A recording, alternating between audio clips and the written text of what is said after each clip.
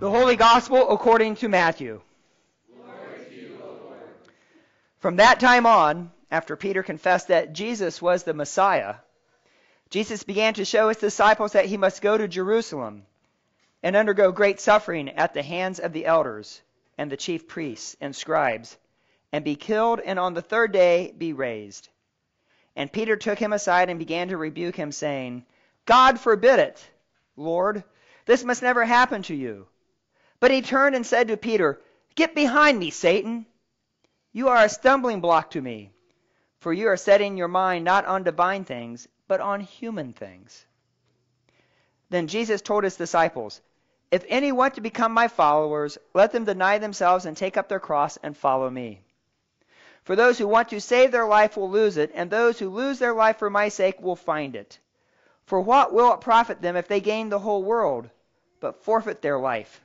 Or what will they give in return for their life? For the Son of Man is to come with his angels in the glory of his Father, and then he will repay everyone for what has been done. Truly I tell you, there are some standing here who will not taste death before they see the Son of Man coming in his kingdom. The Gospel of our Lord.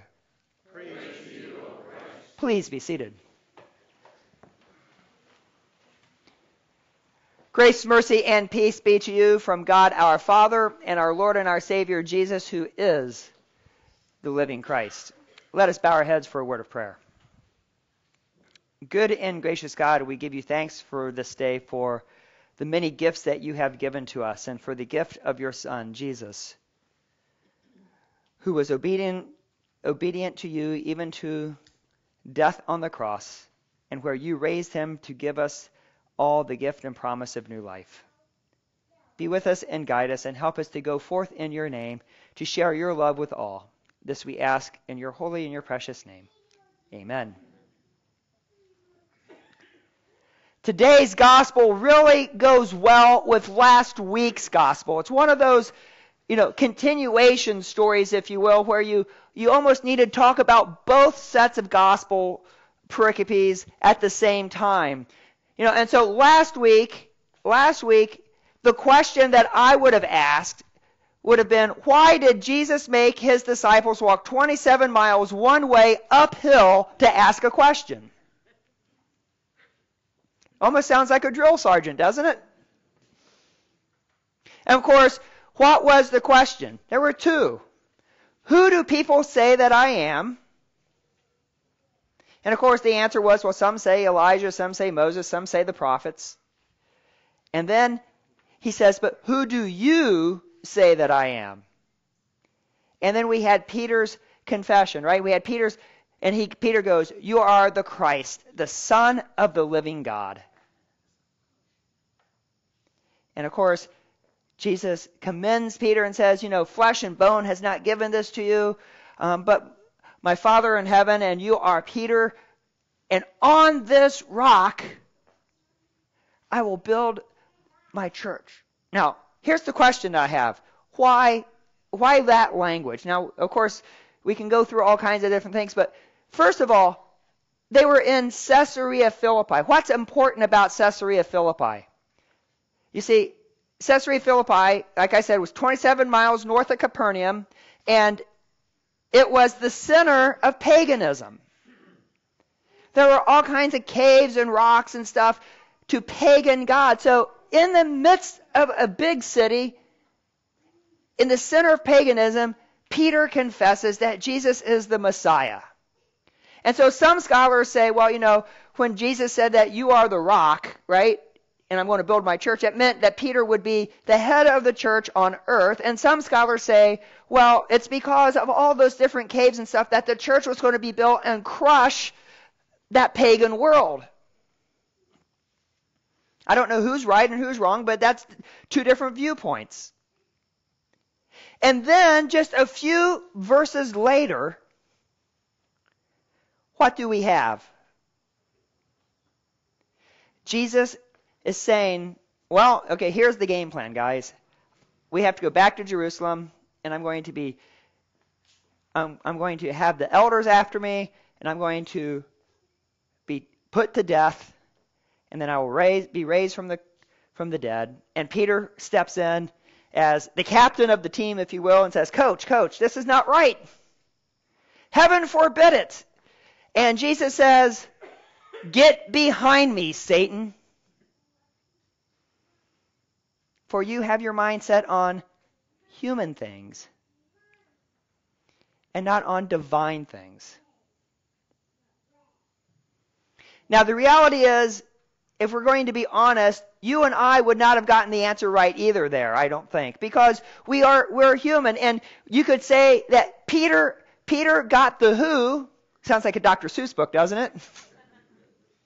Peter got the who, but he didn't have the how right. You see, Peter knew that Jesus was the Messiah, but the how, that suffering and death? No. You're here. We want to keep you. We're going to do everything we can to keep that from happening. And then what happens next? If any of you want to follow me, you must deny yourself and pick up your cross. I don't know about you, but I'm not really fond of crosses. I don't want to walk with my cross. I don't want to carry my cross. I don't want to be nailed to my cross, right? I know what happened to Jesus when you think of it in that respect. But is that what Jesus is saying, that we're going to be nailed to the cross like he was? No. But as we think about all the things that are going on. So I'm going to ask, what burdens are you carrying in your life right now? I mean, we think of all the natural disasters that are going on in the world. We think of all the people that have so many things in their lives. But here it is, a beautiful sunny day. It's starting to warm up. It's just absolutely gorgeous. What are our burdens? It could be job related. It could be health related. It could be relationship related. It could be a variety of anything, right? Now, first and foremost, I want you to understand, I am not saying that if you pick up your cross and follow Jesus, you're never going to have burdens. All right? I want you to hear that, because I don't want someone to say, well, if I do this, then if I do A, then B won't happen. But I want you to think about those burdens, and how often do we put those things first in front of God? And the reality is probably all too often. Now, there are times that we're really good and we say, well, and we're going to put God first, but we are humans. And we sin and have fallen short of the glory of God, and we oftentimes put our own needs and our own wants and our own desires and our own everything first.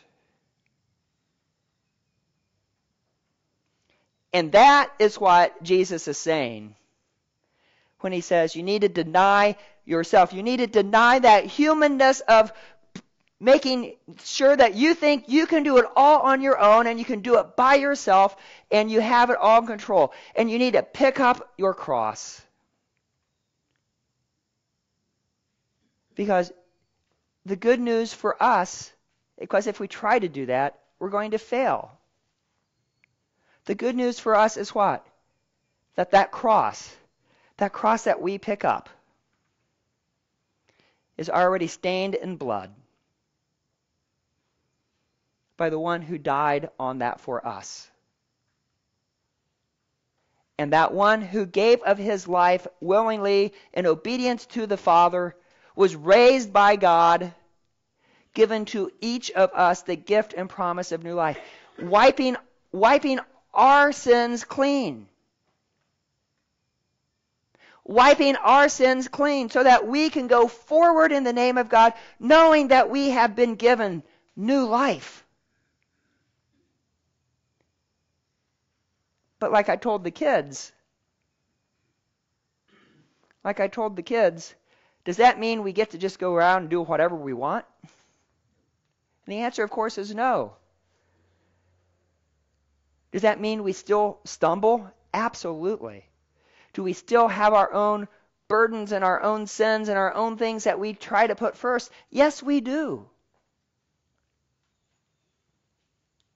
But today, the good news is that we are reminded. We are reminded that we have been given a clean slate, that we have been given good news and promise of new life. Because we cannot do anything. We cannot do anything to deserve that promise. That's why it's called grace. Because it's undeserved. It's given to us.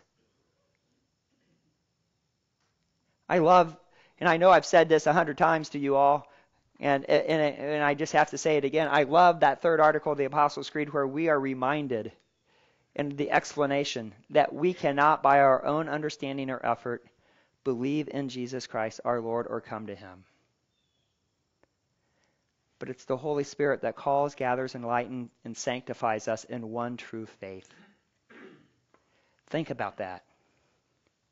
It's the Holy Spirit that calls, gathers, enlightens, and sanctifies us. It's the Holy Spirit that calls us. It's the Holy Spirit that has come for us, that we are able to walk this earth and believe in the promises of God that has been given to us.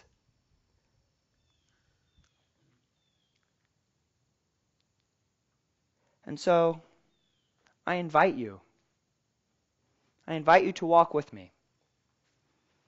Sins and all. And let's pick up our cross. And maybe not just pick it up and drag it, but let's pick it up and hold it high. Let's pick it up and hold it high and walk together as brothers and sisters in Christ and walk into this world so that all will come to know of that promise of God's love in their lives. So that all will come to know that Jesus is indeed Lord.